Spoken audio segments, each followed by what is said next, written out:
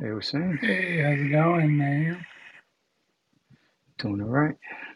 Doing okay. When you heading back to LA? LA. Friday. Be on Oh, Friday. nice. Yeah. Russell, how's it going?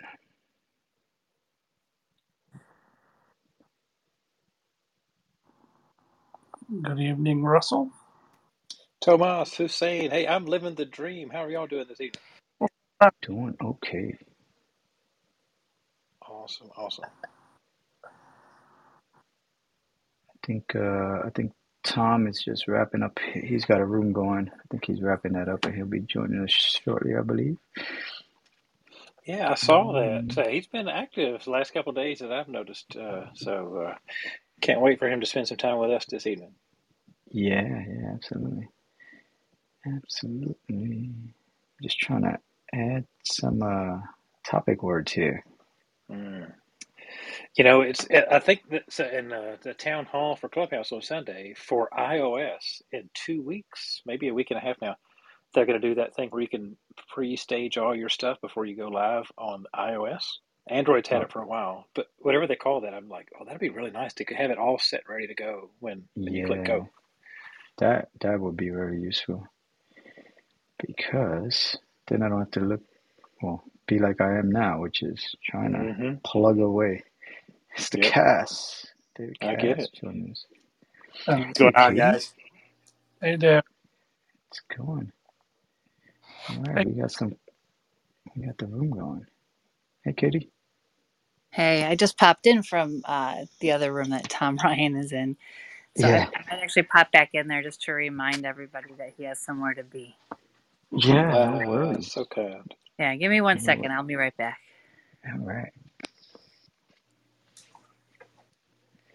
That is okay. Thanks everybody who's in the audience joining us this evening. We'll get started promptly at around 8 p.m. Eastern time, or as soon as Tom joins us. Yep. He is popular on Clubhouse. If you're not in any of his other rooms, he does do quite a few rooms throughout the week. So if you have the time, you should join in. Great conversations. I actually did not make it this evening. It's been a long day. Let's just put it that way. Yep. Just got a lot going on over yep. the next 11 days or so. I imagine.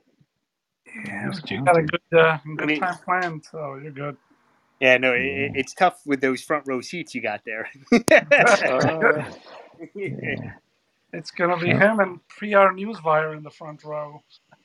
nice. I will remind you, this is being recorded.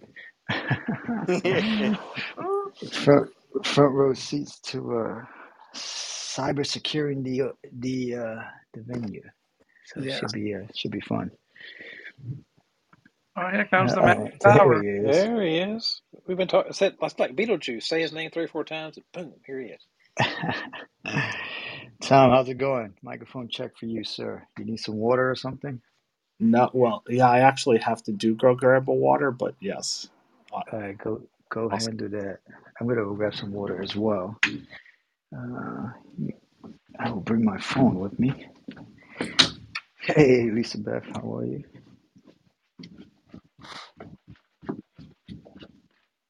Lisa Beth, microphone check.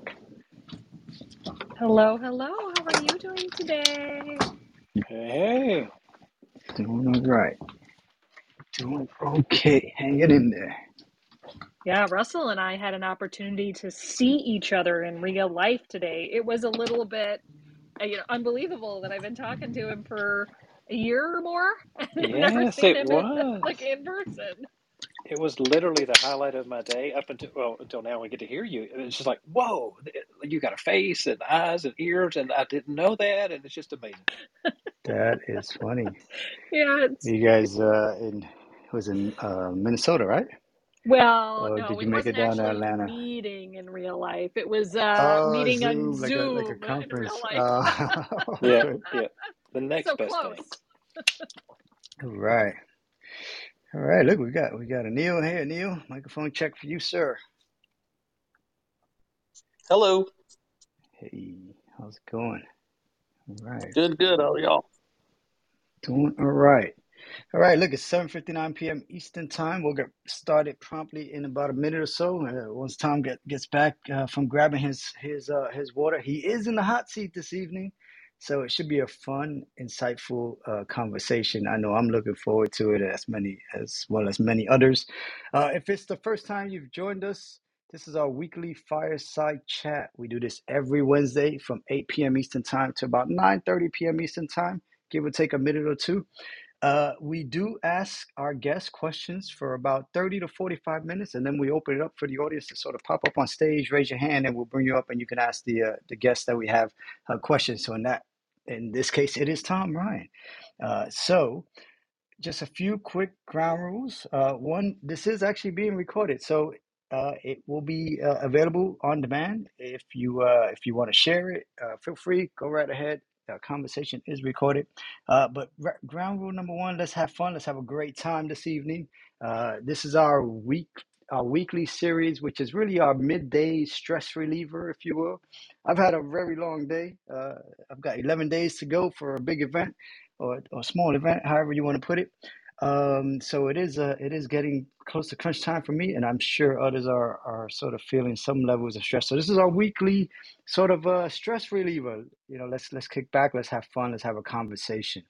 Um, our comments and opinions, for at least for the most of us, our comments and opinions are our own and do not represent our current or prior employer.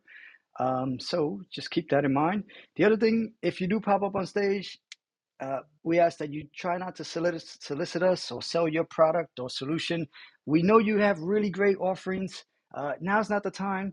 Let's use this as a conversation to really get to know Tom on a different level. So we ask that you keep your solicitations or sales pitches or whatever you want to call it to actually, let's keep it to zero. Let's keep that to zero. Now is not the right time. Without further ado, Tom, are you back? I am back. Wait, quick question. All Can right, go I, for it. now that I'm on stage and I'm a moderator, Yep. What's the question? I Oh, said, could I make sales pitches now that I'm a moderator?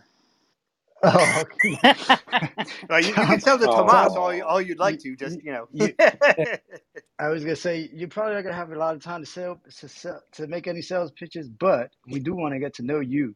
So look, we'll go around the room. I'm gonna introduce myself. Tom, we'll leave you for last. So I'm Tomas Maldonado. I'm the CISO for a major sports and entertainment league in New York. Hussein, over to you. Good evening. I'm Hussein Syed. I am the CISO for RWJ, a healthcare entity out of New Jersey. The opinions are mine, solely mine. Thank you. Over to Russell. Thanks, Hussein. Hey, Russell Eubanks, privileged to be here, former CISO for the Atlanta Fed. Last couple of years, been running my own program, especially helping companies that have lost their CISO and helping people get promoted to their dream CISO job. David, I don't miss disclaimers, but over to you, my friend. Thanks, Russell. Yep, and still disclaimers, but yeah, David Cass, former Federal Reserve appointee for large institution supervision. So as a regulator, now I'm a senior partner at Law and Forensics. So any opinion I express is still mine and mine alone, and doesn't represent that of my past or current employers. And any advice I give does not constitute legal advice. Katie, over to you. Hi, everybody. I'm Katie Hanahan. All of my opinions, particularly the controversial ones, are all Tom Ryan's fault. Besides that, though, everything else is, my own. I'm the VP of Cybersecurity Strategy for a small SI out of Chicago and also a vCISO and run our vCISO program. I'm so excited for tonight. I know Tom from, met him from Clubhouse, and, we're having a crossover event between the Security Mindset Club and Fireside Chat, and I'm just tickled to death. So with that, I'll pass it over to Lisa. Hello, everyone. My name is Lisa Beth Lentini Walker, and I run a compliance, ethics, and corporate governance consulting firm called Lumen Worldwide Endeavors. I also teach law school in the United States and Europe. And in my free time, I wrote a book called Raise Your Game, Not Your Voice.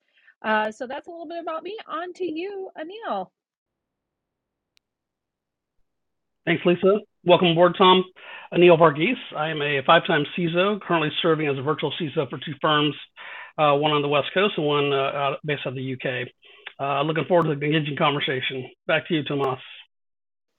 5 times CISO. You would have thought you would have quit after one time, but way to hang in there, Anil. Way to hang in there. Glutton for So punishment. look, we you are. So look, we have a great conversation this evening. Again, if it's the first time you joined us, there's a little greenhouse on the top left of your screen next to where it says Fireside Chat. It looks like a little Monopoly house.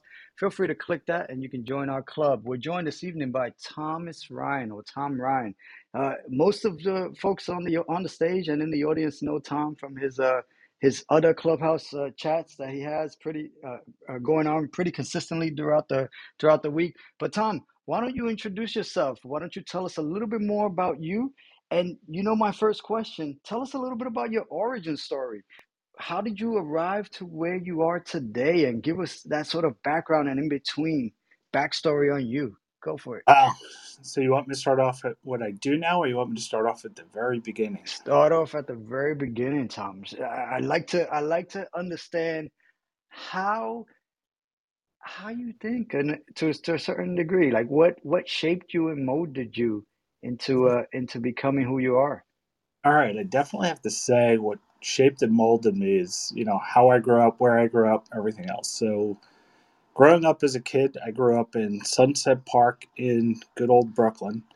Back in the days of all the gangs in the 70s and 80s, that was kind of a lot of the things that helped molded me in the direction I went. Where that led me, yeah, I think it was like sixth grade when they first started getting me into computers. When mom said, it's time for you to take something. So I started taking computer classes. It started off with basic. And the next thing you know, I have, a Commodore 64 and then start leading its way, so on and so forth. Get in high school, then it became all about sports, like what happens with a lot of us.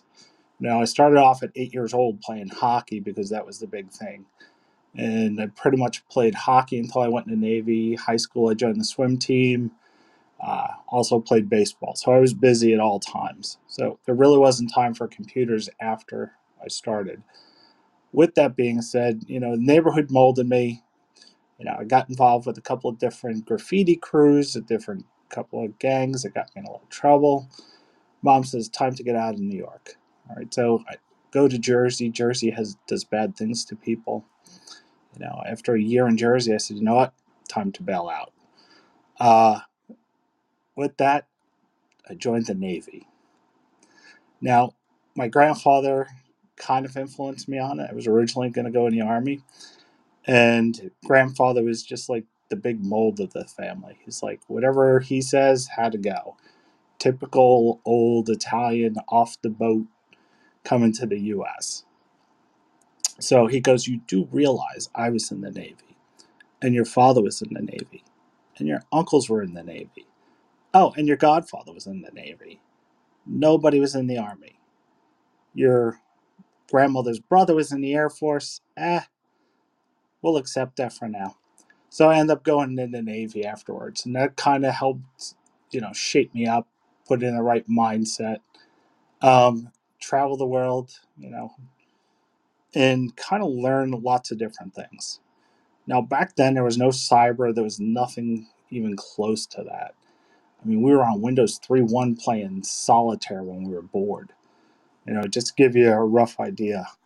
I know I look a little young. I just turned 28 for the 22nd time not too long ago. And, you know, then came the rough part. You get out of the military and you're like, well, what do I do? Because what I did really doesn't transfer into the real world. So what do I do? So I do what I did best. I started off playing mechanic because I used to build street race cars. And, you know, it was the beginning of the dot-com boom then. So I was a mechanic by day, a bouncer at night, and it gave me a lot of different things. So I had the military mindset, you had that situational awareness. When you're a bouncer, you start to see things a whole lot differently because you start probing the room just like you did in the military. And once I got into computers, I was like, well, where can I go to learn stuff? And this was part of the problem. As I said, this is 95 now. I'm like, there's no schools for this. I remember going to a school to want to learn. And I said, where can I learn like Perl and HTML? They tried to sell me on COBOL. All right, I'm sure that makes you laugh. So obviously I did not take COBOL. So I said, okay, where can I go teach myself this stuff? And then I taught myself this stuff, and then I got my first job. Okay, first job, and then any of you that have been around a while, during the dot-com boom, they always entice you with more money all the time. So you get one job, and then you get the next, and then you get the next. So within 2 years, I was on my third job, and it was at this lovely little place all of you probably heard of, or your kids have heard of. It was Scholastic. And it was also the biggest rewarding time as well as the most challenging times. So I started off as a developer. And from there, before you know it, I'm the lead developer. And then I'm running a team. And then we had to revamp the whole site. So that was something to remember because I had my team and then doing it and then rewarding the team. Because I always looked at it as, nobody does anything on their own, it's their team. Okay, when you look at all the great leaders, they're leaders because of the people that they bring with them. So if you're ever in a company and you see a new leader coming in and he never brought anyone with him, you know right away that there's going to be some issues. So with that being said, I moved on to my next job. That was an interesting interview because this evil bank enticed me by doubling my pay. And I got bored with it. I'm like, wow, all these controls and regulations, and it's great money, but it's boring. And then I went for another interview, and it was an evil tobacco empire. And I remember it specifically because in the interview, it's like, well, what do you know about security? And I literally just hacked them right there in the interview. I said, well, here's your usernames, your passwords, your database connection strings, boom, boom, boom, thank you. And that's what really got in. Now, going back, well, what got you from a developer to cybersecurity? Well, back at Scholastic, we had two little incidences, and this is going back to '99. We were launching the first Harry Potter website. Guess what? It's just like graffiti. Some little 16-year-old kid's going to come along and do something. So he came along and defaced the site. But because we were all on DSL at the time, we had his IP address. And back then, we all hosted our own websites on our home DSL. So we were able to track him down. We scared him a little bit. That was fine. It was just a defacement. And then, a couple of weeks later, a couple of months, there was this little unknown Chinese American hacker war. And the extent of it's not stealing data or doing anything else. It's just automated site defacements, because back then defacing websites was the big thing before e-commerce. Once e-commerce came out is when everything turned crazy. So after that, I ended up at the evil tobacco empire, and then all the fun began happening. So they gave me lots of different things to start testing security because they thought it was a cool new thing.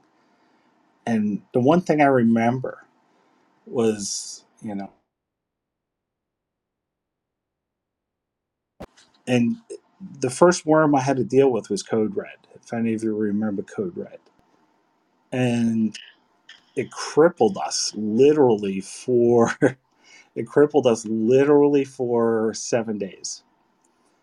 And basically, I sit there and think about it. I said, well, that's because we have 6,500 IIS servers running on developers' workstations.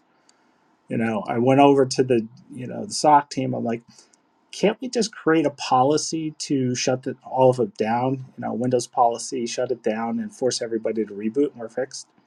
No, you're the new guy. You know nothing. Well, 7 days later, that's exactly what they did. And this is kind of my origin story. Then I moved on, went to go work for a government agency for a while, said this isn't for me, don't like the politics. then I became a VP, and that's also how I know a couple other CISOs, because they were all working with me at that agency. After that, I got to become a VP of R&D and run a pen test team, and that's when it truly got exciting. It's like, okay, what can I do? So the CEO goes, "This is your task. With the pen test team, you have to, pretty much bring it up to $1 million a year." Well, I was able to get in there with 4 people and bring it to 4 million, as well as starting to bring in other resources. And that's just when it comes down to the core thing of networking. So I took all my friends from all the stuff I learned before, you know. So what I had to do to learn everything was going back. What was it? Back to '99. I said, how do I learn the cybersecurity stuff? So I started going to 2600 meetings. I went to DEF CON. When I went to DEF CON, I started meeting all the Loft guys, the CDC guys. And then, by the time I got to running a team, it's like I was in the same league as them. And watching where all these guys have gone now, it's kind of amazing. Because my number one competitor was right up the block from me at the time. It was At Stake. And they were at 3 Wall Street. I was at 80 Wall Street. But I'd walk by there all the time. I said, man, I wish I could work here.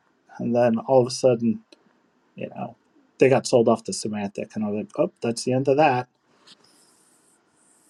Going forward with that, did many years from that. And then there's always that time you want to dip your toe in that water. I said, okay, let me try starting my own business. I started my own business with the vision of I'll be able to merge, physical security and cybersecurity together. Little did I know the politics behind that, the pains behind that. All right. So the way we did it was my partner was a former Secret Service agent. So we utilized that. So cyber and physical, we were doing executive protection, OSINT, all of that, pen testing, investigations, you name it. And it got to be profitable. From a 2-person business with a couple of contractors, we got up, 2.5 million within a year and a half, and then just kept progressing. And from that is when the protection details is where it got interesting. I think the best one I had, we had to do a detail for an event with, it was quite unique. It was Bush and Clinton at the same time. All right, because my partner was former Secret Service, we did all the advanced playbooks, handed it off to the Secret Service. We got to hang around for the events, we got to meet them, and that was awesome. And then we got to start meeting all these former secretaries of state. Those were awesome gigs. I got to meet Colin Powell, Condoleezza Rice, Terry Bradshaw, you name it, every big name player that had to go do events. And I was truly starting to like it. And the niche play that we brought in is you had to do OSINT on everybody attending, all right, which made it a niche play. And what the first lesson I learned from that is I failed because not realizing maybe I should have created software for this. This would have made it so much easier. And then it grows and grows, and it took off for a while, and then stuff after a while just goes downhill. It didn't work out, and when we finally shut down the business, I asked 2 of my customers. One was the CFO, one is a COO. I'm like, Dave, Randy, what did I do wrong? He's like, well, you didn't know 2 things. You didn't know sales, you didn't know marketing.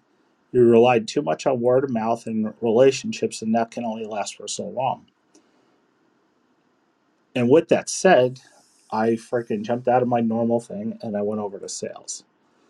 The problem with going over to sales is, guess what? Once you dip your foot in, you're not getting out too easy, because when you're good at what you do make a decent chunk of change. We call that going over to the dark side, Tom. You went over to the dark side. But do you know how? See, I know it's the dark side. I was lucky enough to get a job with HP at the time doing Fortify, because I did AppSec all day long. Because I'm sure you see my friend Tom Brennan. So I started the New York OWASP chapter with Stan Guzik. He's the CTO over at S&P, and another guy, Peter Stern, who's over at IBM. We started it back in 2003, and it really took off. And then we really built up the community in New York to where we had the first profitable OWASP conference and then the most profitable one. And it was Tom and I and a bunch of others that just put the stuff together. Other people that were in the audience were core contributors to that. And that's why I kind of started that Security Mindset Club, is because of community. So And there's that's, so many questions that I want to, I want to make sure we can get to dig into that. I hear there's some interesting stories yep. about So what go is for it? it. Yeah, but there's some more stuff, and I know you've got look. So first and foremost, Tom, thank you for your service.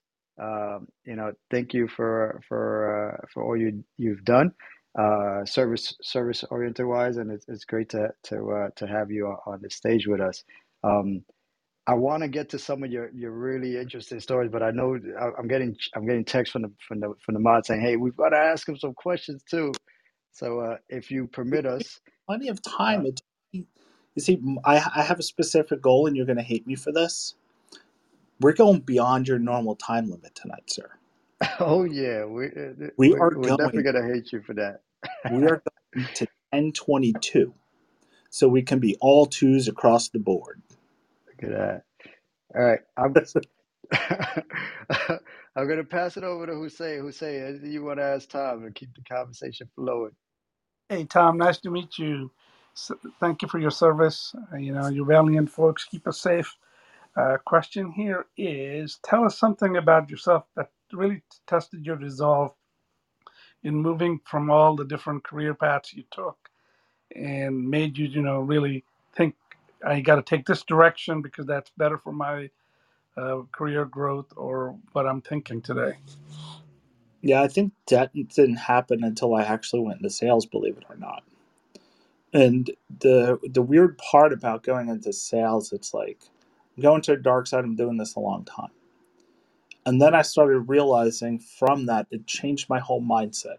So going over to sales, I got to learn people's problems from a different point of view. And I was not a product seller, I was a solution seller. This is the best way to do stuff. And then also, how do I take those people, those customers as a partnership and excel them forward? I wish I could bring some of the other ones on, but they're kind of hesitant about Clubhouse. I could tell you offline. But one of them's in the audience. It's like I started a whole. So what I did from sales, I went over to go work over at Fortify, selling application security. And first thing I realized was there's a gap in the cybersecurity space. And all of you on here have also felt the same thing. It's like, you know what? I'm doing good in life. How do I help other people? So I started a university program at work, and we basically give the security software, Fortify, Web Inspect, away to universities along with all the training curriculum. Basically, to take our customers to when they want to hire those junior people, it was that. And that's kind of what I liked about the whole giving back thing. And that was kind of transformational for me. And, on the back end, it also paid off because the one thing I learned is by giving back, there's always reciprocity for it. So that was my biggest transformational thing. Great. Yeah, we were a customer of the HP security products for a while. They were good products. Over to you, Russell. Thanks for saying, Tom. Man, I feel like we could talk for a minute.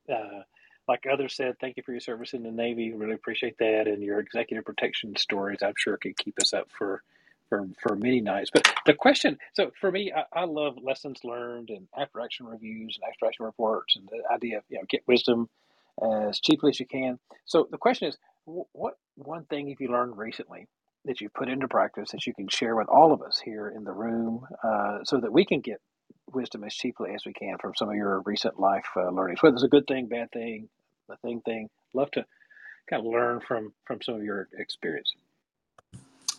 So a couple of different things I've learned. So I dipped away from Fortify for a little while, and from the AppSec, I went over to security operations. And I learned a lot from it because now I'm looking at it from the defender's view, not the attacker's view. And what can go wrong with all this technology that's out there, and the importance of your team to help you make the right decisions. So, one thing, AI platform, you have your third party service that manages SOC making all the wrong decisions. And then they corrupt the algorithm. And if they corrupt the algorithm, guess what? Now real attacks are getting in, you're not noticing it. That was one lesson learned. Other lessons learned is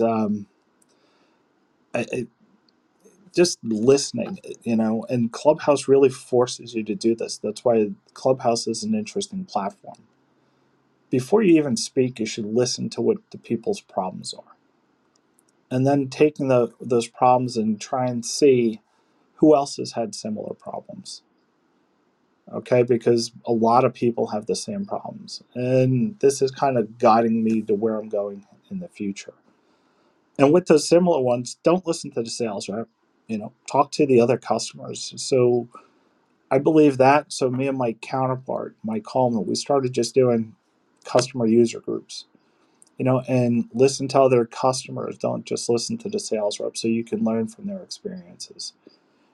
Because one thing I've learned is this is a life of continuous learning. Okay. What I knew if I left this industry for 2 or 3 years, I'd be decades behind.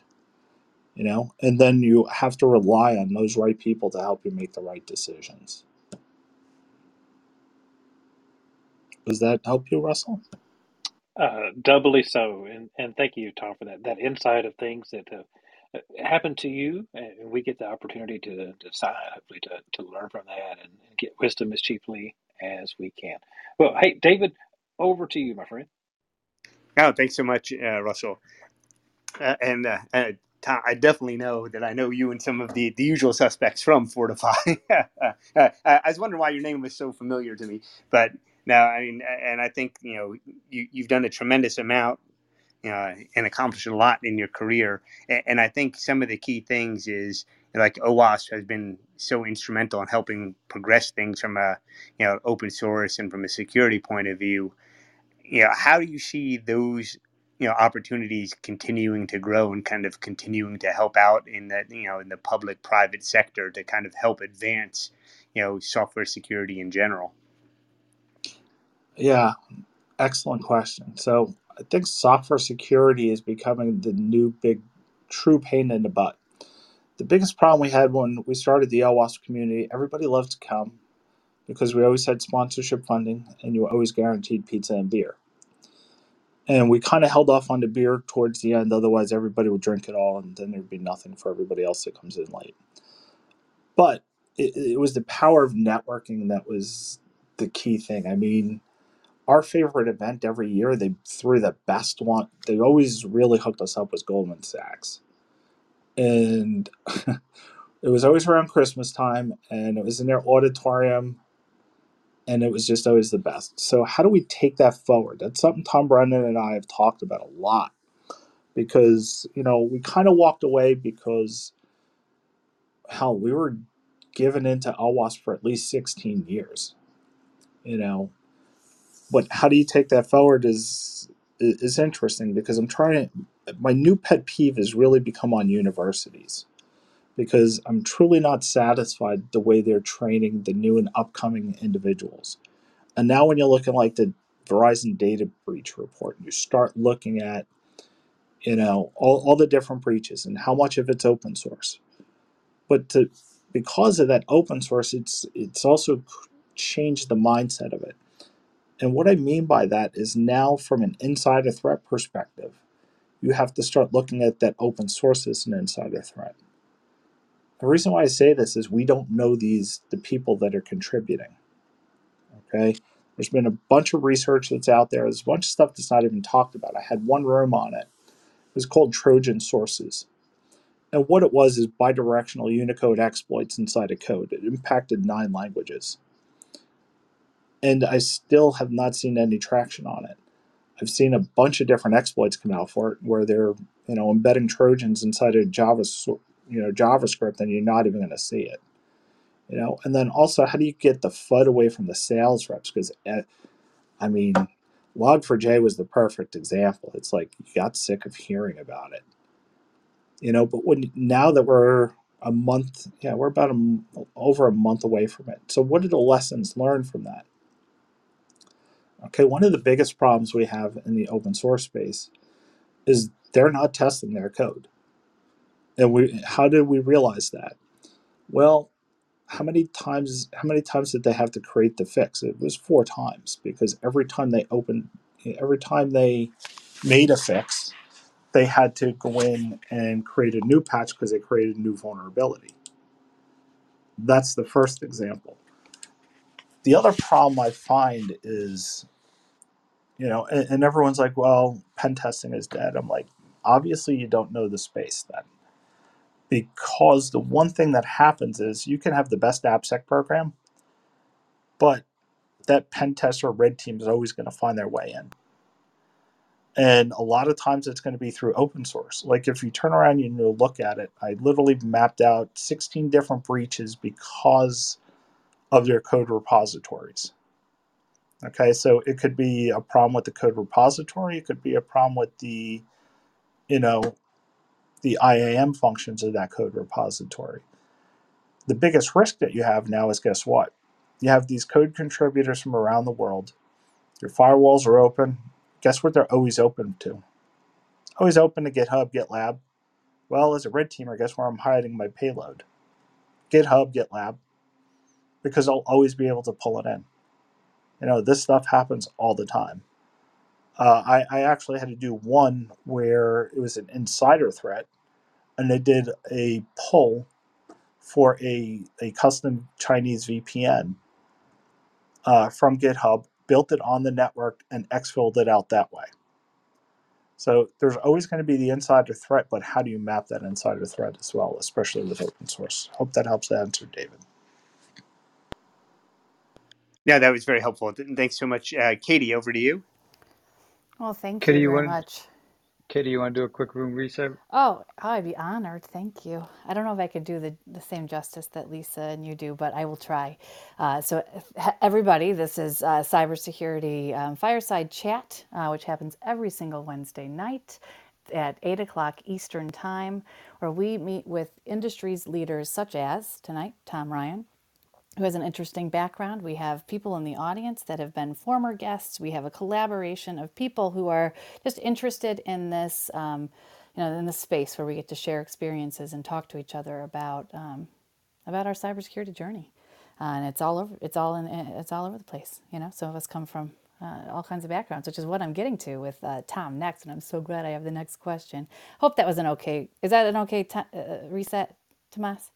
That was perfect, Katie. Keep it going. It's my first time. I'm a newer moderator, everybody, so thank you very much. You need to get one of those machines that Tom has in his room where he actually can have applause for people, so everybody can just applaud or whatever. But Tom, so I have some actually big questions for you, if it's okay. So it's interesting. You talk about networking, and I actually want to do a callback. So Julie Chapman and I. She was a guest in the room several months ago. I don't know if she was a guest or in the audience, but we had a networking event afterwards, and she and I talked about something. The biggest thing that came out of it is, beyond our overall conversation, is the human factor is the X factor. And obviously, that's a big chunk of what we talk about, in general as well, every day, and what we do. Your story about Robin Sage. I mean, we can't we can't go further without. I mean, you have a Wikipedia page that's dedicated to this person who was able to infiltrate almost every single three-letter agency, multiple military agencies, through the human factor, through social engineering and other cybersecurity tactics and physical security tactics. Are you able to go into that a little bit with us tonight? Because I never get tired of it, ever. And is Robin here tonight? I'm not sure. I didn't see if she was here. But No, I didn't bring her in. What I did, with her. So what I did was, I created this persona, Robin Sage. Okay, this back in 2009, right as I was starting up the business. because you're always looking for that X factor to start telling the business story. The key thing is I wanted to show one particular thing. It's, do you know the people you're talking to? Okay, because social media was the biggest craze at the time. This, that, the other thing. And do you know the information that you're putting out there and what it can be used for? So that was the whole premise of it. All right, so people would post pictures and say, blah, blah, blah. Let me show you this, you know. So the Persona Robin sage, and then I got a picture from a certain site. And I used that persona. And I used that for the persona. I grabbed a bunch of them. Right? It's kind of hard to do the same thing, replicate it now because of Google Images, but there are ways. Now, with that, it was kind of weird because then I started to experience what women go through on all social media platforms. Hey, an attractive girl, blah, blah, blah. But I also started to realize some of my mistakes, job titles, different things like that. And there were a couple of people that caught on to it, and I would just go and make the changes real quick. So that was a Robin 1.0. But I also did several others. And the key things were to just show a lot of the dangers of social media. That one got very deep. It's funny because it's taught in 28 different universities in their cybersecurity programs or in their homeland security programs. But the funnier part is not one person bothered to ask me for a write up or the actual slides. Everybody took it on their own perspective. The one reporter that actually did the most digging into it was reporter Sean Waterman for the Washington Times. That article is still out there. But everybody got to write their own perspective. And I have interesting ways of doing things. As a matter of fact, one of my friends at the FBI says, your hat's kind of gray, dark gray. If the wind blows in the wrong direction, you'll probably get arrested. And the reason why he said that is because he started to see some of the other stuff I did.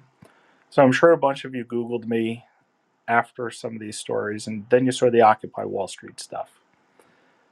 And that basically shows where people take on their own perspective and write up what they want. They don't bother to ask questions or bother to listen to you instead of responses. So what I was doing in that particular one is I had a couple of fears about it. And I also used Robin on that particular one. My fear was there was literally terrorist groups blogging about it, trying to say, get involved here, get involved there. It's in the area where 9/11 happened, so it's that instant trigger right away. All right, so after that, what I did was I said, all right, let me go to some of these protests and see who these leaders are. So I had to address differently than I normally do. Go in, listen. I'm like, wow, why are these 60s protesters teaching them how to break out of handcuffs and do all this other stuff? This is weird. And that's when it got interesting.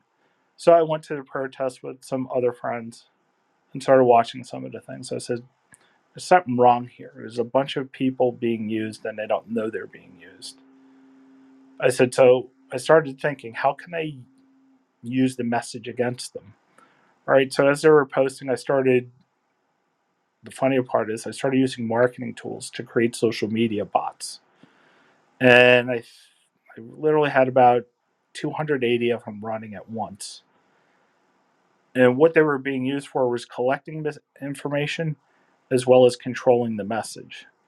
And the way they were controlling the message is because you would make everything trending using these bots. And then from those bots, you start to realize, what are the other types of evils I can do with this? I said, all right, I'm going to block all of it.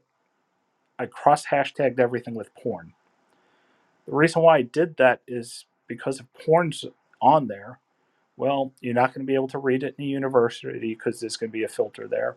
You're not going to be able to read it at work because there's a filter there. Okay, so that was one particular method. And then I said, okay, that worked. Next thing, let's see how these hackers are real hackers or they're very reactive. So I took all their emails because I was on the mailing list, and I said, I'm going to dump this somewhere that's going to piss them off. I did it on Breitbart.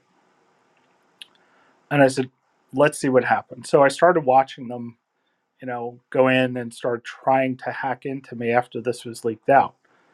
They didn't pay attention to the information that was leaked out because some of it had their Excel spreadsheets with all their usernames and passwords for all their accounts.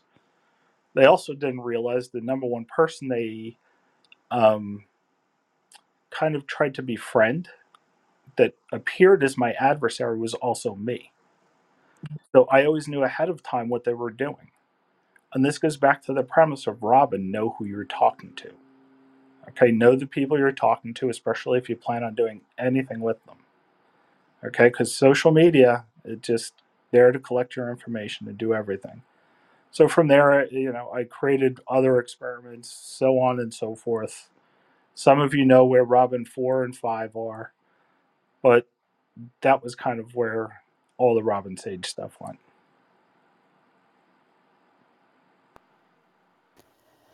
Digging in a little bit more, Tom, and I don't know how much you can share, but what were some of the ways, though, that from a social engineering perspective, you had some really interesting things. You had job offers. You had people high up in the military wanting to take you out to dinner.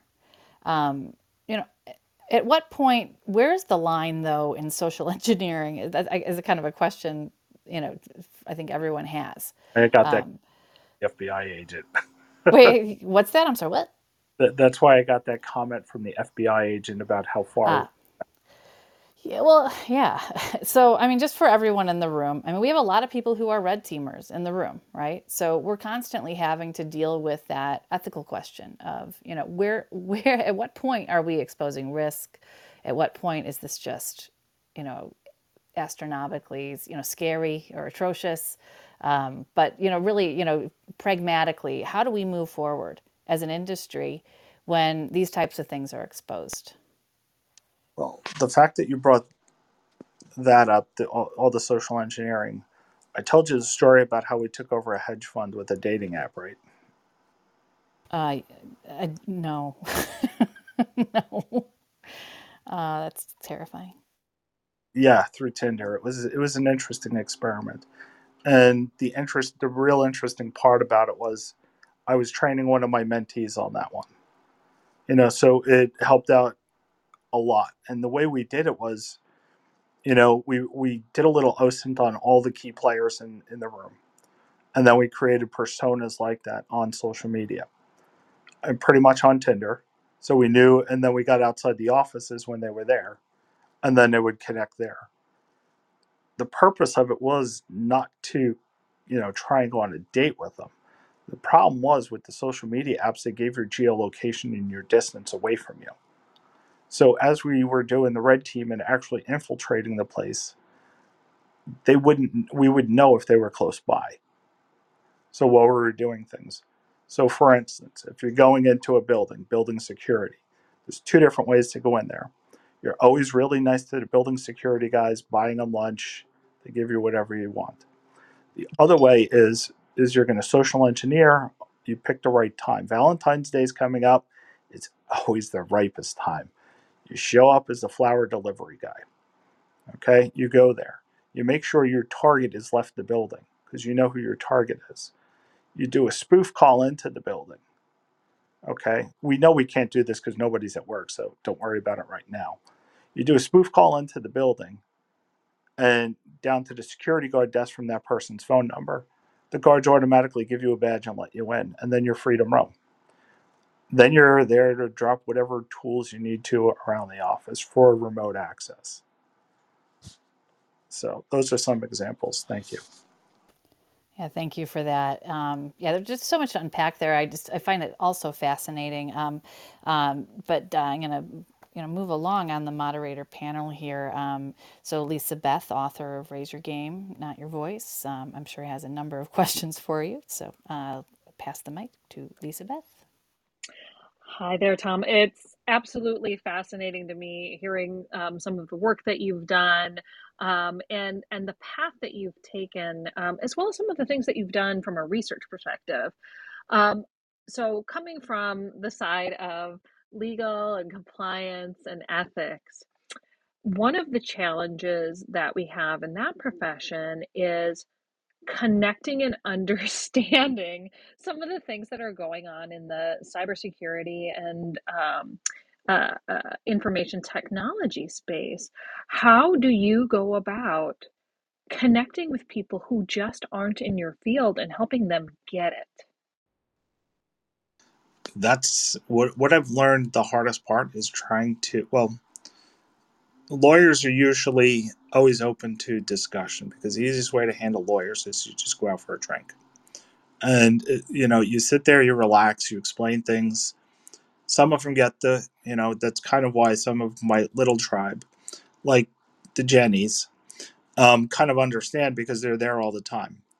Jack's another one in the crowd. She understands because same mindset, comes from the military, had to do some of these things. Explain the hardest people to explain this to are the small businesses because they seem to be the most naive, that they think they're never going to be a target.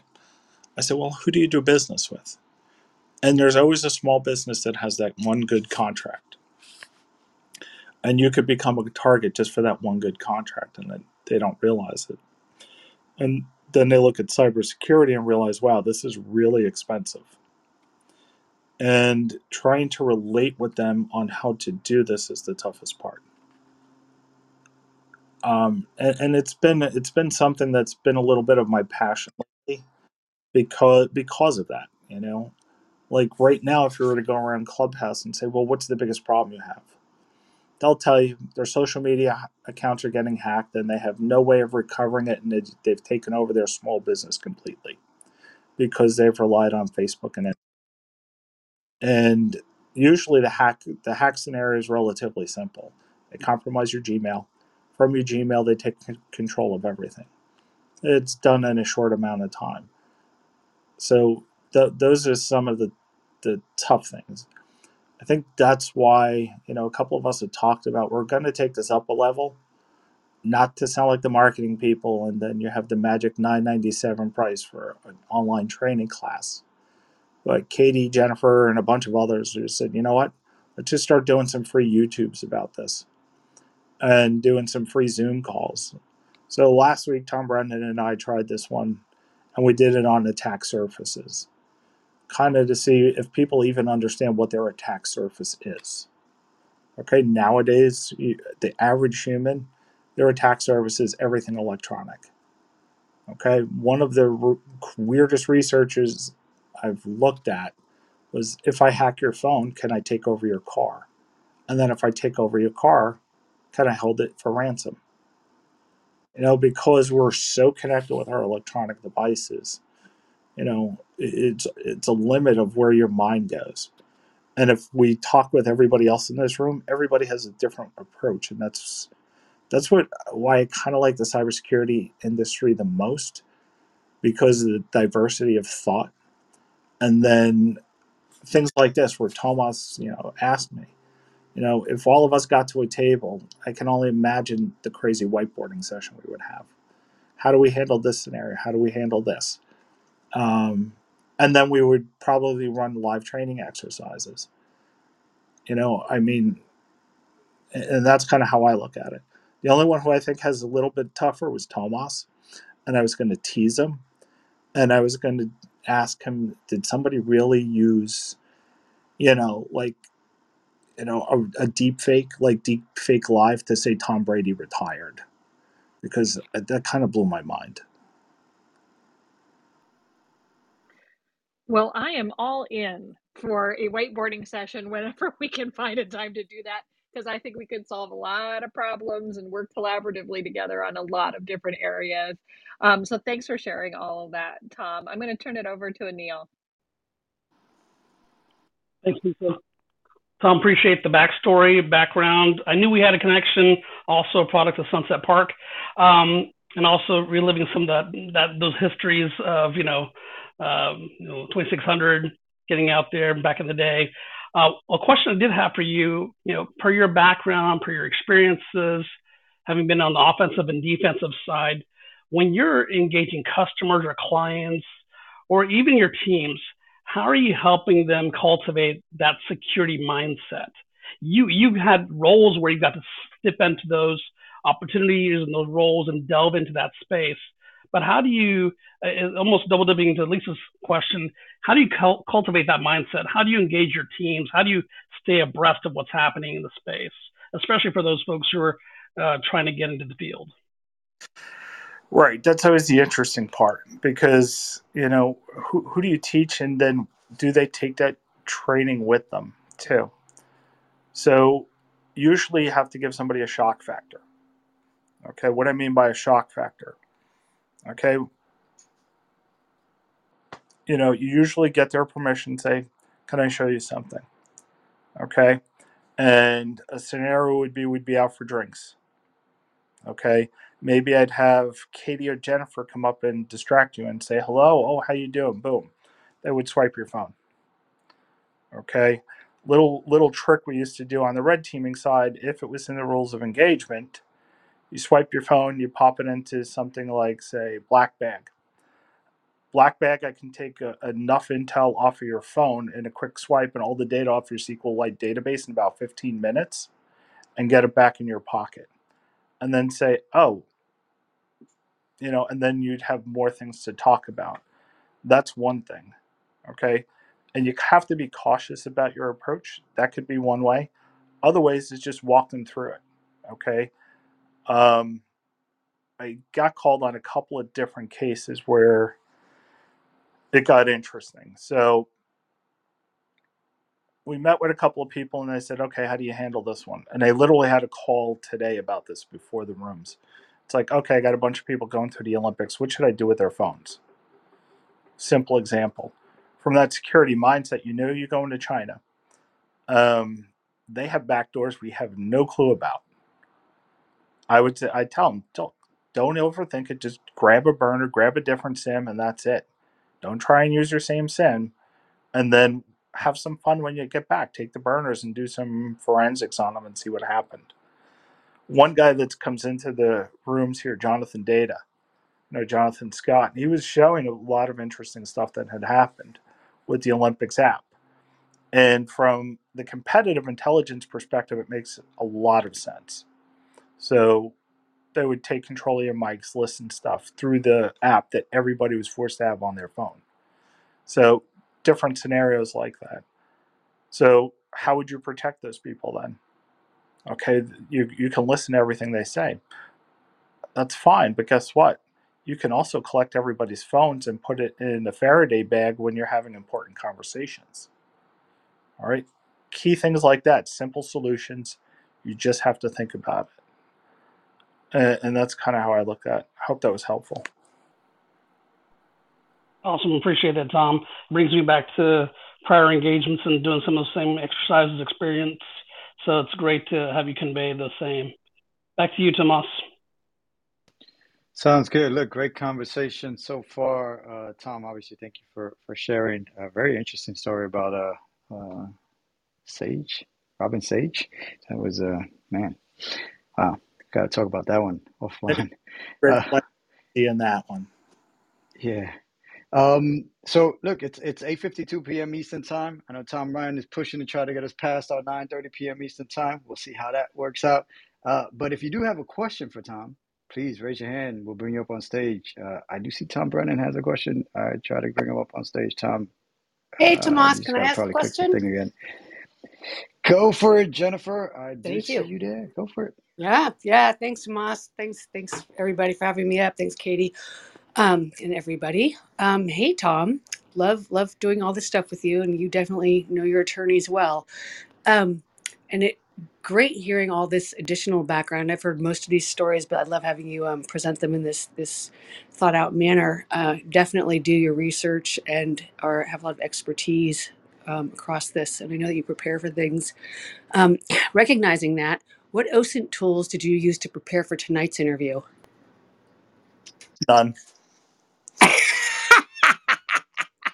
Oh, no, wait. Are you talking about the Google search I told you about?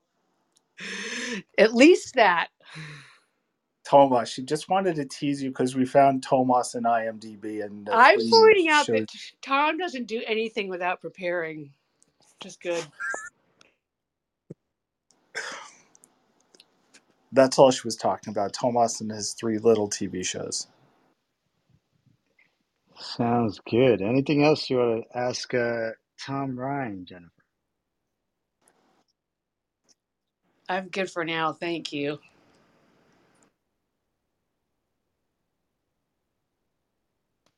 I All right. already know what Tom Brennan's gonna say, so watch out. All right. Uh, Jax, thanks for popping up on stage. Anything you want to ask Tom?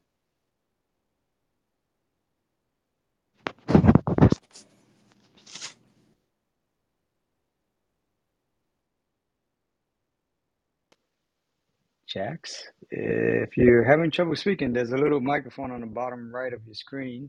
I think if you use an iPhone, I don't know if you use an Android, you can just click that microphone and it'll unmute you and then you can talk. I do know that Jax is a real person. She's not a Robin Sage. She may have just stepped away, so maybe we should go to the next person. All right. Jax, take a bathroom break. Mike, thanks for popping up on stage. Anything you want to ask Tom? Hey, thanks. Hey, Tom. Great stories. Great listening to as a fellow Alexis Park alumni back in the day. Some of those Yep. places, bringing back memories. Hey, since you brought up Robin Sage, would you speak to what I conceive as an underperceived massive threat, which is that of the use of these false personas? I out some of them on LinkedIn from time to time to try to get people's awareness up, and some of the ones that I've traced back and taken apart are clearly targeted. Many are clearly state sponsored. Just recently, I didn't make it public on LinkedIn, but I had one that I sent me a request and I traced it out, and it was obviously fake, and it was obviously from an unfriendly place, and it was in the friends list of a very well-known security researcher, and I sent it to him. And would you just speak to like what a threat these are? Because I don't think the average person out there is really making that connection, and I know they're not taking the time to look into a lot of these requests they're getting, and there are some out there, I'm sure, that are entrenched going back many years, which gives them a lot of appearance of legitimacy, and it's just such a dangerous thing. What's your thoughts on that? No, it definitely is a threat. I had one operational for 8 years before it got nicked. And she had over 12,000 connections, so on and so forth. Several of them were media contacts asking for information about specific stories. And this was like Robin Sage 10x. The way I like to look at this, when I did Robin Sage 13 years ago, the threat landscape has gone up 10x.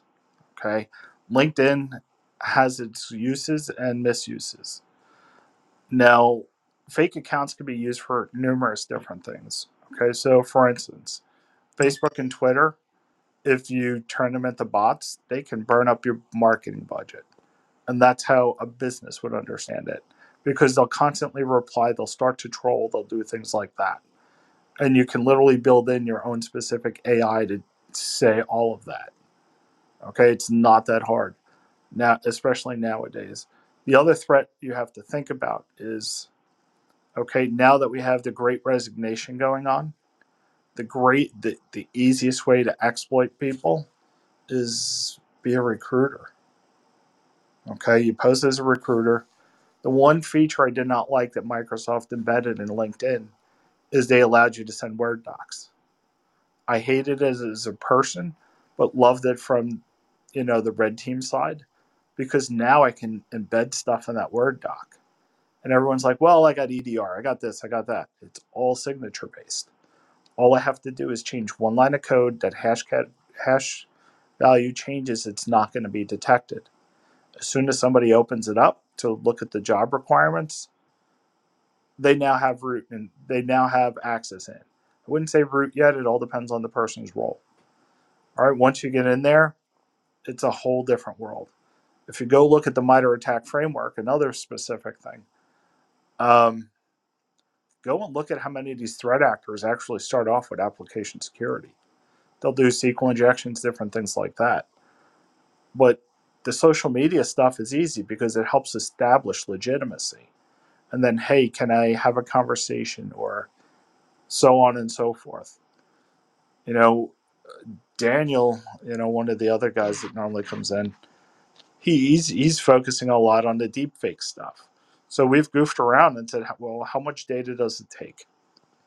Okay, he gave us some sites, how we can use it, different things like that. And as long as you have that collaboration and that knowledge share, that's the key thing. I mean, all of us here are on Clubhouse. That alone is a threat in itself. Okay, because stop and think about it. What is your two-factor authentication with a bank? Okay, it's either a text message, which we can hack all day long, or it's your voice. Well, I can take your data from Clubhouse. I could take it from Twitter Spaces. Oh, by the way, if I compromise your password for your Amazon account, your wife has an Alexa at home, I can take all the data from that and build a persona around you. It's not that hard. A lot of people are thinking it takes a lot of advanced tech.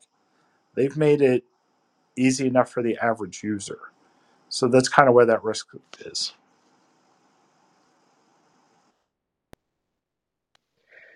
Thanks, Mike. Hopefully that answered your question. Thanks for popping up on stage. Jenny. Absolutely. Thanks. Sounds good. Thanks, Mike. Jenny, over to you. Anything you want to ask Tom? Hey, Tomas and crew.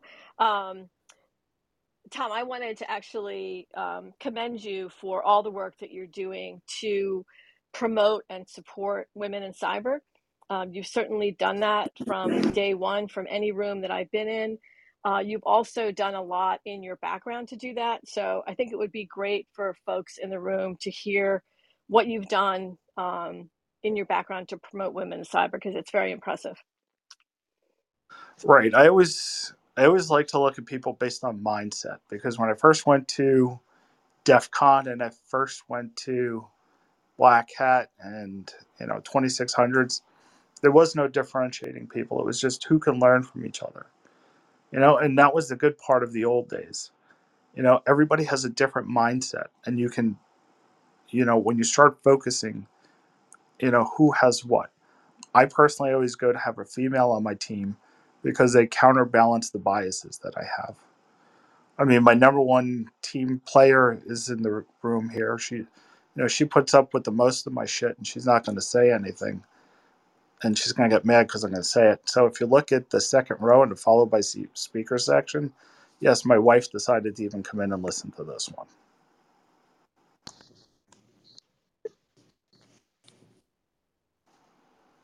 So the women in cyber stuff it was kind of weird to me, because I found it a lot easier to train women than to actually train vets.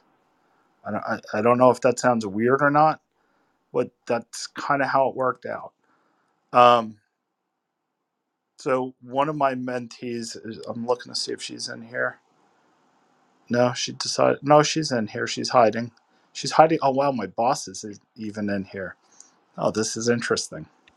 So one of my mentees is down there. I'm going to call her out on this one because I told her not to call me out before, and she has. So if you go look at RP, my mentee, Renee Pollock, we started off while she was over at Pace University, and talk about ambition, and just wanting to learn everything about the space. That was the key thing. And then another one of my mentees, Morgan, she was the same way. And everybody has a different driver and what pushes them to that. So Morgan, who's not here, her driver was she went to a security conference and she heard somebody speaking and she felt she represented women wrong. So by representing women wrong, she's like, I want you to teach me to be better than her in 6 months. So basically 6 months of 3 days a week of teaching her what to do, she was able to step up her game and, truly get be part of the team and go out and doing a lot of the social engineering, the pen testing, stuff like that. It's all about the drive and the passion, and that's how I've always got it. Thank you, Jenny. Absolutely. Thank you, Tom. Thanks, Jenny. Thanks for popping up on stage. Before I go to Dave, Jax, are you back? Hey, I am so sorry. You must have called on me while I was away. My apologies. No worries. Go for it, Jax. Yeah, so Tom, great discussion. So happy I was able to make it in here. Something that I always like ponder about and think about, and I would love to get your thoughts around is, we look at breaches and we see that 90% of breaches are caused by human error. For one reason or another. But we seem to, as an industry, rely more on technology to protect our network. And we're still having a rise in these breaches. So, my question to you is, should the focus be more on stopping the bad actors, or should we shift to educating the public around and understanding what does a phishing email look like, how to stop things like that before it gets to our network? What are your thoughts? I think it's a multi-phased approach. Well, the phishing stuff works out great, but it also depends on your policy. Some people have a policy of, you know, you'll get fired if you click on it 3 times. I think that's the wrong policy to have, you know, and that's the tricky part. How do you teach people to make that more informed decision? Is how I look at it. And then, kind of reward them. And then they think about it. Okay, I want to keep doing this. And who knows, maybe it may even drive somebody to do that. I guarantee you I could send a phishing email to all the lawyers on stage. That'll be easy. Um, but that's the reality of it. I mean, have I ever? I know the first time I was hit, and it wasn't from a phishing email. It was from going to the wrong website, and then I got hit with a browser exploit, which basically I remember it specifically because it made me research it. It was Burbu B. It was back in 2002 because it dumped all my passwords. And I remember I did it because shortly before that, I found a hack that was uh, that was like the first HIDs, like personal HIDs for home. And the situational awareness is a key thing, but how do you teach it at scale? I think that kind of has to be taught in school. I'm not the biggest fan of university, so it shouldn't be there. It should be done way before then. Now, and I always tell everybody from a hacker perspective, the youngest hacker on record right now is a 9-year-old hacking Blackboard to change his grades. Okay. Now, when people learn this stuff, now what happens to a female if her boyfriend does it to her? A different situation. Now, from a work purpose, humans always going to be the problem. Okay, I you take away all that type of hacking. I walk up to conferences all the time. When you work in competitive intel, you know the right people to talk to. You of all people should know that based on your background, how easy it is for you to get information out of people. You don't take it technical. You take it to the conversation level. Okay, and how much information can you get to help them out? Nowadays, there's so much tech out there, it's easy to find backdoors. It is. Like in my previous room, Alex was talking about RDP being open for the ransomware guys, stuff like that. And then I turn around and look at some of the tools that are out there. You can find that, just go and look at census.io. You can, if you know Jeremiah Grossman, his new stuff, Bit Discovery, holy cow, the stuff that finds. When you don't know your external assets, that thing is phenomenal, you know? And I'm sorry if I'm talking tools, Thomas. It's just, when you're out there, you're looking, okay, what works, what doesn't work, you know? Luckily enough, it's too expensive for threat actors, but that's a different story. Census.io, when Log4j hit, I literally just went in there and Googled well, it didn't Google, I searched for it in census.io. And all the different companies that had it exposed, I was like, wow. And that's because census.io scans the internet like every other day. So finding these holes is easy, but also finding the most vulnerable ones. I've always found that the hardest people to teach in an organization is the executive assistants, as the ones who report to the C levels, because they feel like they have a lot of power, but they're also the main target. So if I'm going to hit somebody, I'm going to hit them because they have access to the C level. and then the C level after that. Or if the C levels have drivers, hit the drivers, because they're the ones with the power authorities. But that's me personally. Thank you. I hope that helped answer it, Jax. It did. Thank you, Tom. And one last thing, I want to concur with what Ginny said earlier about your support with women in the industry. You are the best. Thank you. Although Awesome. Thanks, Jax. Go ahead, I Tom. do fear Jax, Thomas, so watch out. No worries. No worries. Thanks for popping up on stage, Jax, and asking your question. There was something that I was gonna agree with you, Tom, on your comment around admin assistants having a lot of power. I completely agree with that. I tend to always focus on education awareness with admin assistants as well, because they are uh, key holders, if you will, to a lot of power for some senior executives. But anyways, Dave, thanks for popping up on stage. Anything you want to ask Tom? Hey Tomas, great room as usual, and hey Tom, really enjoying the conversation tonight. I spend a lot of time, as you know, mentoring young people, and you had a comment about learning about risk and cybersecurity in university a minute ago. Um, as you look at this next generation that's coming of age here, and you talk about the 9-year-old hacker and things like that. What would you say to young people that are looking at this big broad industry and trying to figure out where they fit into it? What advice would you give to a young person looking at cybersecurity as a whole? What areas do you think are growing a lot, and what are some of the best ways that our young people can explore this industry in a positive way, and best ways to learn? So that's an excellent question. So young people are, they're the future, let's face it. And they're learning so much faster than I can think of. So the reason why I say that, I've told the story several times. So my daughter, she's 14 months old. Okay. She wants to get on the internet. She knows if she takes mommy's phone, she goes and puts it up to her face and she gets on the phone because she likes to FaceTime people. That's 14 months old. Okay. Now, think of where they'll be in the future. I think we have to really start revamping the education system. And we have to stop focusing on people in universities. I think what we need to do is, how we used to have all these different trade schools, it was part of high school. Imagine if we did that with security. We created a cybersecurity trade school. Okay. That would also help solve a lot of different problems. It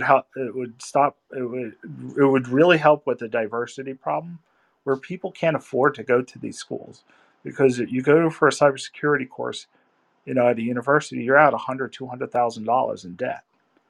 Now, what if it was part of your normal learning? And that's also where you take that training to the students. Okay. Because now that they're talking about these things like the metaverse and everything else like this, it has to be taught younger, because and Jennifer and I talk about this all the time. It's changing the threat landscape like you would not believe. So imagine a world of AR and VR. Okay, we have all this cool tech. Now imagine how that's going to change the threat landscape for insider threat, for competitive intelligence, for social engineering, you know, for data that's lost. Okay, you go on Facebook, you're wearing your goggles focusing on your retina and all this other information.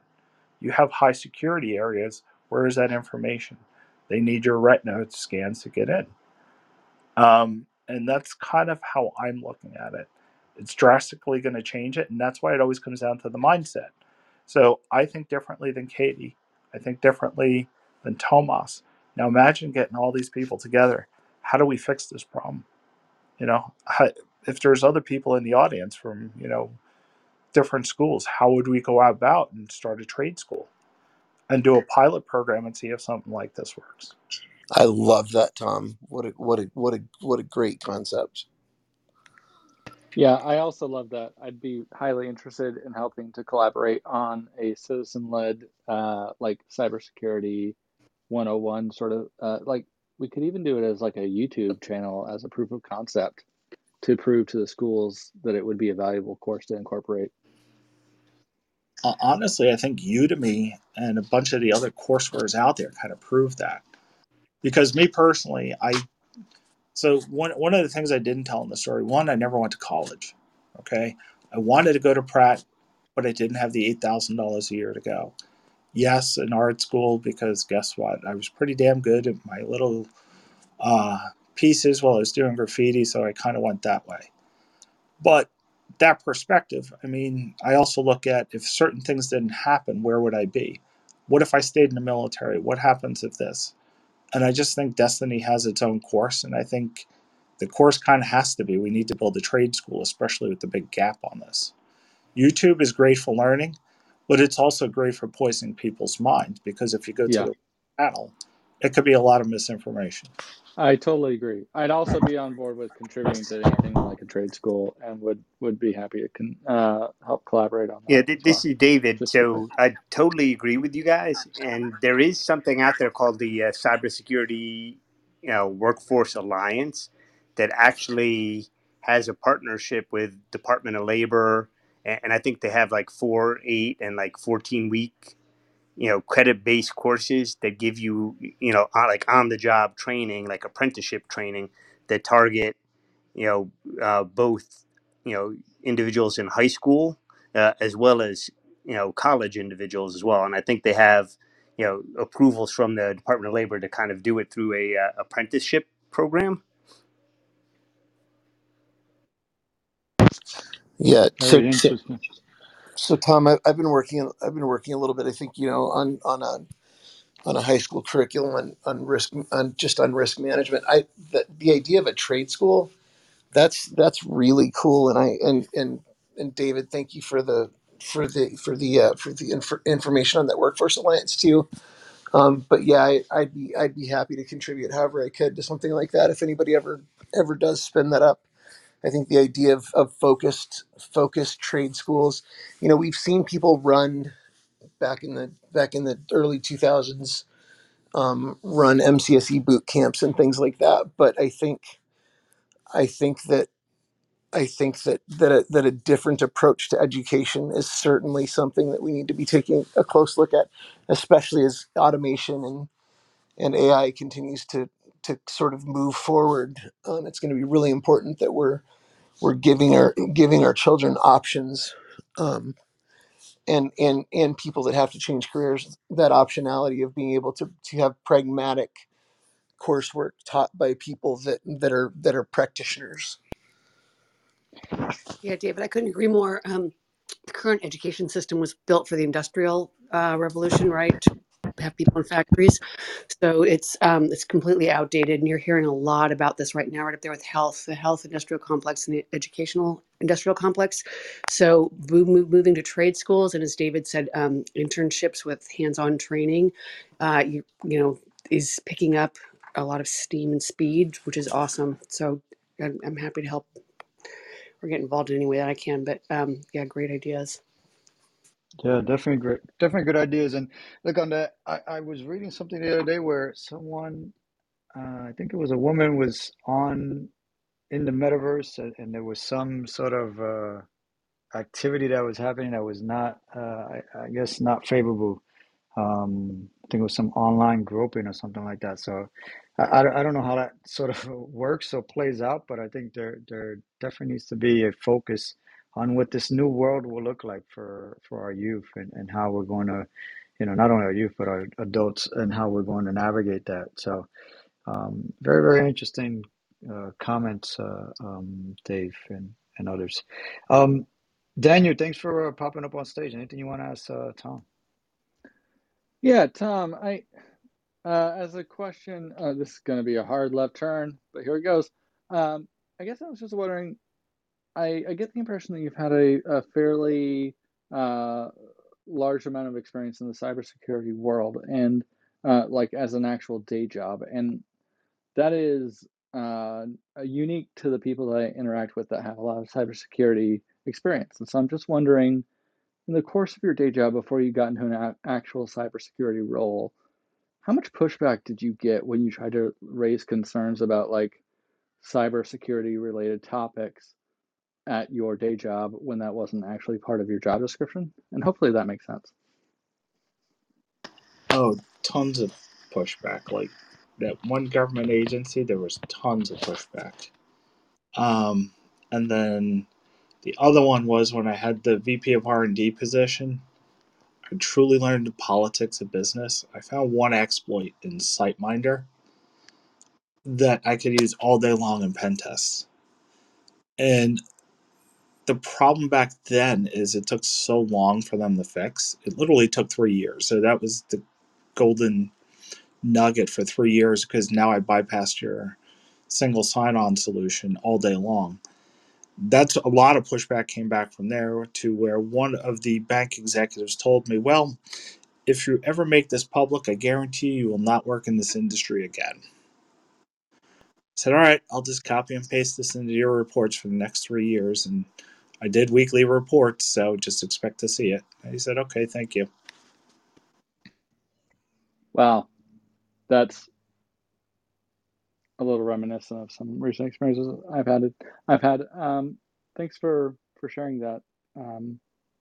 Yeah, it's not always popular to raise a red flag when people that are in positions that are higher paid than you are officially aligned to the thing that you're talking about haven't already raised that red flag.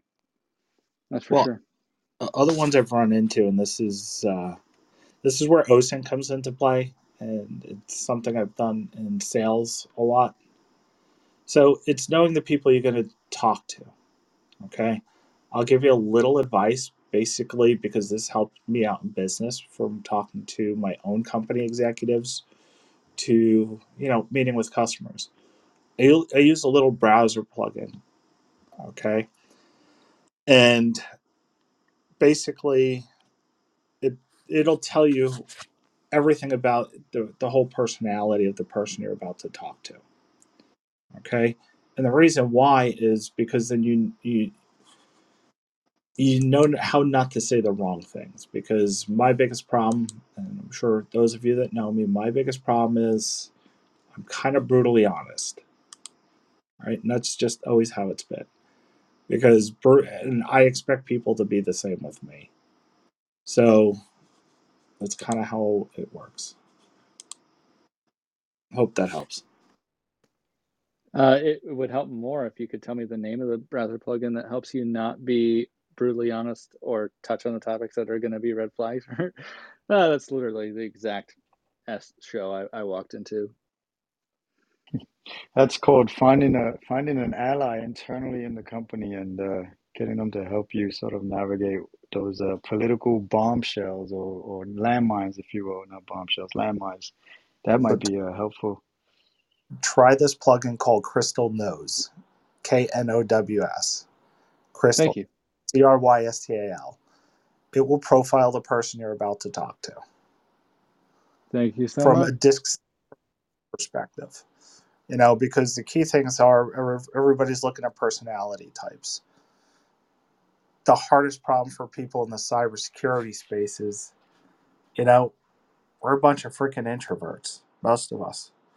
The only reason why we're talking to each other on this app is because guess what? Well, it's other geeks, so there's a little trust right there. But is there full trust?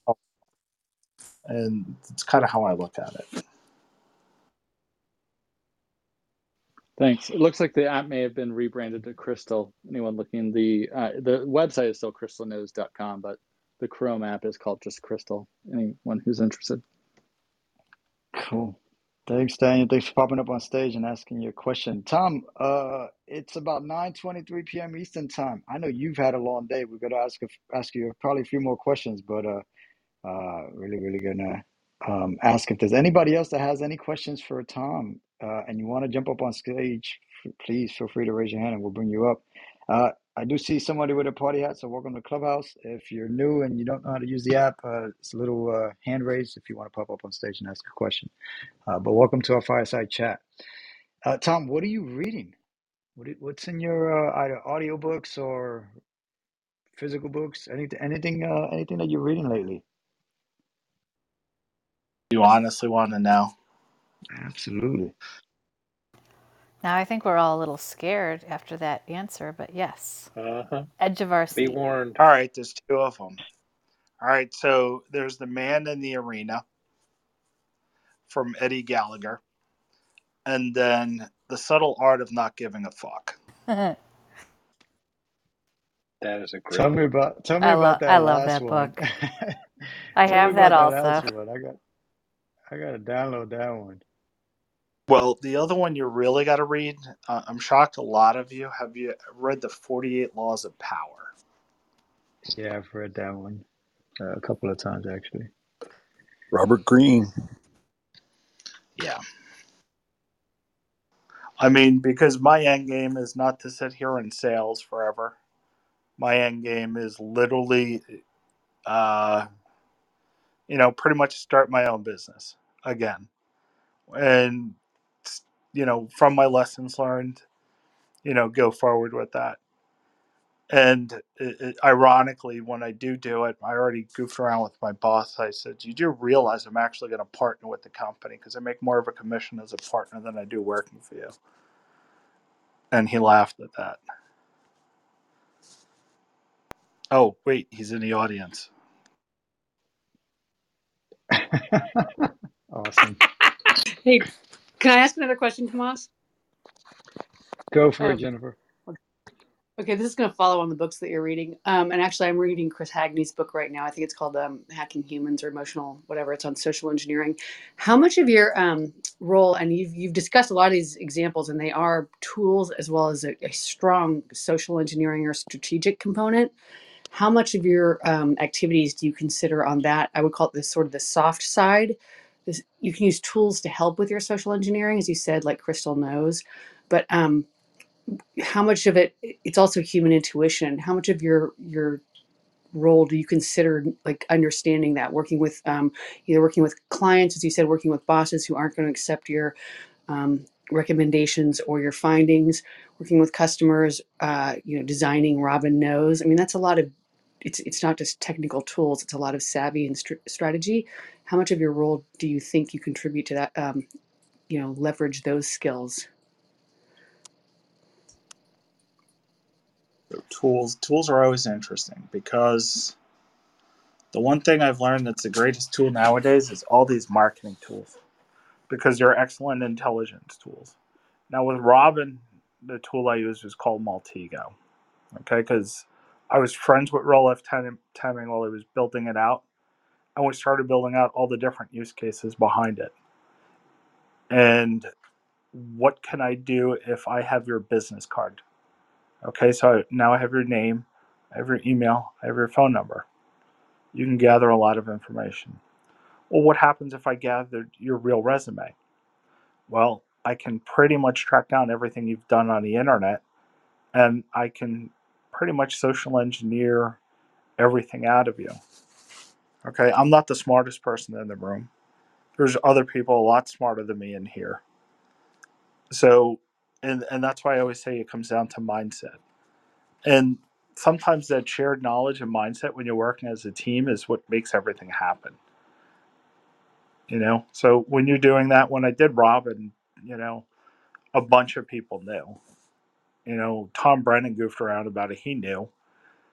Um, the irony of it is there was another character that was created around the same time, and they always accused me of being that persona. But I won't mention that name. The other thing is when you're doing investigations on these fake accounts, there's always part of the real person that's left behind. Okay, so that makes it easy to kind of figure out who it is. Because believe it or not, we always leave a part of our real life in stuff that we created personally. So the more you find out about a person from OSINT, the better your social engineering can be.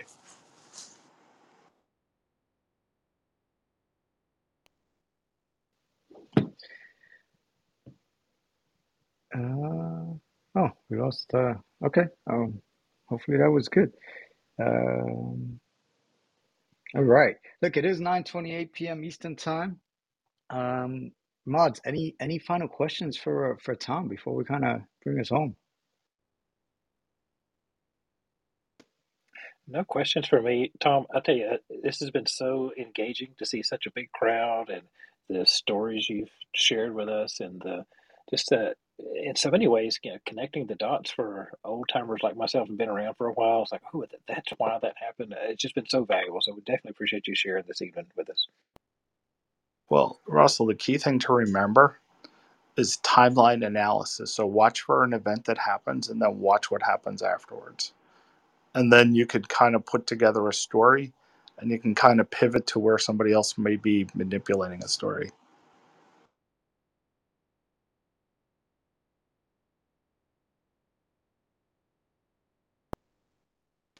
All right. All right, look, it is 9:29 p.m. Eastern time. Before we kind of wrap up and go to final sort of words and things like that, I do want to remind everybody this is our weekly fireside chat. We do this every Wednesday.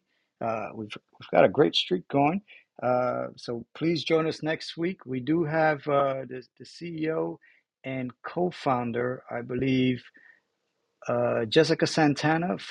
She's the co-founder and CEO of America on Tech. So it's a great organization. If you've never heard of them, please tune in next week, Wednesday, 8 p.m. Eastern Time, and we'll go through the conversation, getting to know Jessica. So with that, Tom, I'll leave you some final words. Any words that you want to share with the audience before we kind of conclude? So, first of all, I want to thank all of you for having me in. I figured my title is, a solutions architect may not be good enough for the room, but you've proved me wrong.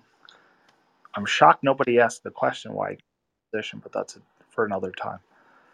Now, with that being said, final words for this, just stay safe. The world's a crazy place right now, and don't click on shit. That's simple. Love it. Don't click on shit, people. Definitely don't do that. And take care of your mental health. If you're going through anything stressful, remember to take some time for yourself, because it is tough times these days. All right, mods. Thank you, Tom. Again, thank you for your service. Thanks for taking the time out of your busy schedule. I know you have back-to-back sort of clubhouse calls today, so I appreciate it. We appreciate you, hanging in there with us and sharing your story. It's been a pleasure, my friend. And everybody, have a good evening. We'll see you all next week. Cheers. Excellent. Thank you. Have a great one. Have a Thanks, great Tom. night, everyone. Night. Thanks, Tom.